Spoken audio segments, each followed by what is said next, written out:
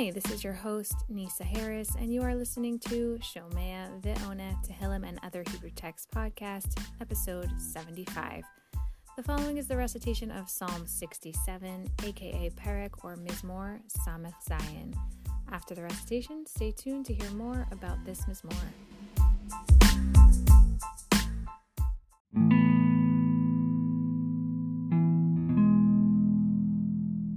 Psalm 67. Lamnatseach b'neginot, mizmor shir. Elohim yechanenu, v'varchenu, ya'er panav itanu, selah. Lada'at ba'aretz, darkecha, b'chol goyim, yeshu'atecha. Yoducha amim, Elohim. Yoducha amim, kulam. Yismechu v'ranenu leumim. Ki tishpot amim, mishor. Uleumim ba'aretz tenachem selah. Yoducha amim, Elohim. Yoducha amim, kulam. Eretz natna, yevula. Yevarchenu, Elohim, Eloheinu. Yevarchenu, Elohim, v'yir'u oto kol afsei aretz. Psalm 67 projects the future hope of the evolution of how mankind will behold God in the world, starting with recognizing God's existence and obedience to his will by the Jewish nation. Then worship will spread to other nations and leaders. And finally, the leaders will withdraw from their positions of power, and all nations will know God without an intermediary.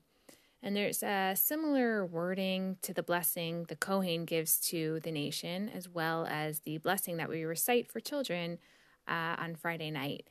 And also, Kabbalistically, this psalm is known as one that helps you imagine the seven-branched menorah in the Holy Temple, the item symbolic of publicizing God's presence in the world on Hanukkah, and therefore is thought to help give you victory when you think of this while reciting this psalm. This psalm is known as a powerful and popular mizmor, said many times in prayers. For example, in Sephardi Minhag before Baruch She'amar on weekday morning prayer, also during the counting of the Omer, also traditionally sung after Motzei Shabbat in Yakish circles, also in Tikkun Chatzot of the Arizal, and Minhag Ari is to say it in the prayer before benching during the week.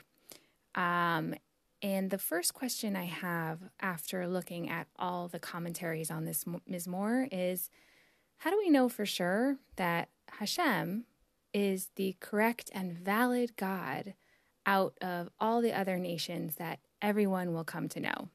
Excuse me. And the short answer is we don't know for sure.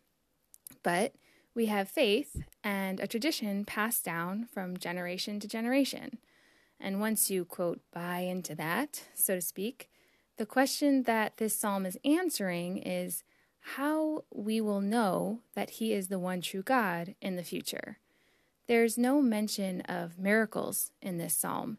In fact, the second to last pasuk speaks of yielding produce, once again a sign of that natural connection we mentioned with the rain in the previous psalms. So what is the prayer in this song? First of all, I want to point something out that Rebbetzin Rivka Siegel explains beautifully, that the form of singing, shirah, is not being happy. It's being extremely thankful. And through that, thanks, getting yoter, more, shura, a straighter line with God. Shira, shura, connect closer to God. And one of the main themes in this mizmor is thanksgiving for our salvation and for Yevulah, the produce.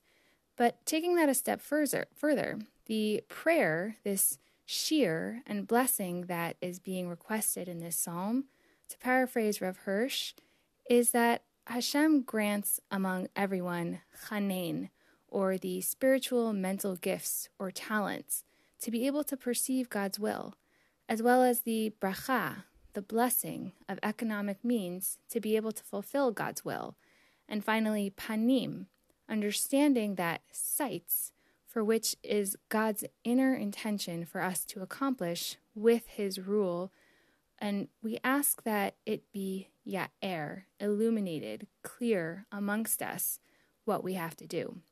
So again, it's not miraculous things that are being prayed for, but rather that we continue to simply have faith as a Jewish nation and the ability to maintain such faith to the point where everyone in the world is so thankful for what they are involved with, and everyone will join the bandwagon because they will see that this is clear as well, and there will be peace with everyone being straight in their actions.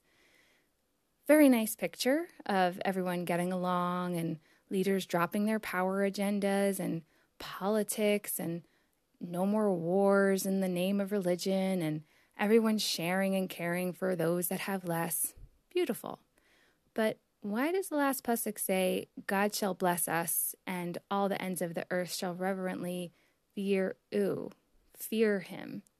That word v'yir'u can mean fear, but it also is that idea of awe, that God consciousness, also from the word ra'ah, see. When we were on Mount Sinai, we were perhaps fearing the voices when it says, ro'eh et hakolot, but maybe we were seeing the voices, actively being open and having insight to the fact that there were all kinds of ideas being given over, as well as a path towards living a meaningful and peaceful existence. How incredible to have that clarity. What I believe is the underlying important point of this psalm is that if we choose to close our eyes and not see, that is when we remain self-concerned and hoard our possessions, or politically judgmental and put down others' opinions, or be religiously antagonistic, no matter what you believe. If you believe, like some opinions, that the end of days will be a miraculous occurrence, then the idea of whether or not we have free will comes into question at that point, with a God that shows us clearly what we know and what we can and can't do. However, if you believe, like the Rambam, that the Messianic era will come about naturally, without miracles, and with a leader who has no pride in his power and aims to create peaceful awareness of God, then the only remaining thing holding us back from peace, as my husband puts it, would be keeping your eyes closed, holding on to your biases, and not accepting that there are others who are actually capable of getting along with you. It's part of why we are seeing more conflict than ever in recent days, with infighting politically, religiously, power struggle-wise. We are closing our eyes to the possibility of a vision of a world that can start to exist without those things and get stuck behind our own eyelids. The prayer and blessing of this psalm is highlighting that we have an active part in accomplishing peace.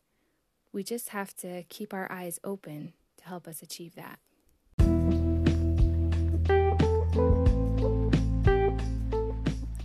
May we all be blessed to see this prayer come to fruition every day in our lives, as well as in the days to come. May the path to peace be illuminated for us all in our everyday occurrences so that we can stay on task with that goal. May we always be able to feel like we can sing a shir, a a song that has taken us on a thankful and straighter path and brings us closer to what God is intending for us, and come together to live amongst each other peacefully. The learning and recitation for this psalm is in honor of my grandfather, Harav Shammai ben Shmuel Chaim, whose yahrzeit was this past week. May his neshama have an aliyah. Also, for a refuah shalema for Yaakov Halevi ben Sarah Ruth and Chana Yetza, as well as Yerachmiel Simcha ben Fega Ita. May they all have a complete refuah shalema in good time.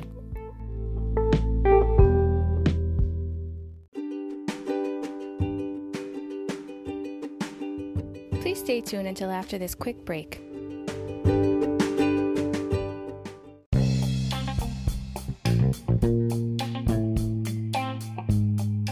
If there is an episode that you would like to sponsor, or if you have any questions, please email me at nursenisa1, NURSENISA, the number 1, @gmail.com. Also, don't forget to join the Facebook group to be aware of upcoming episodes. Please subscribe and share. Thank you for joining.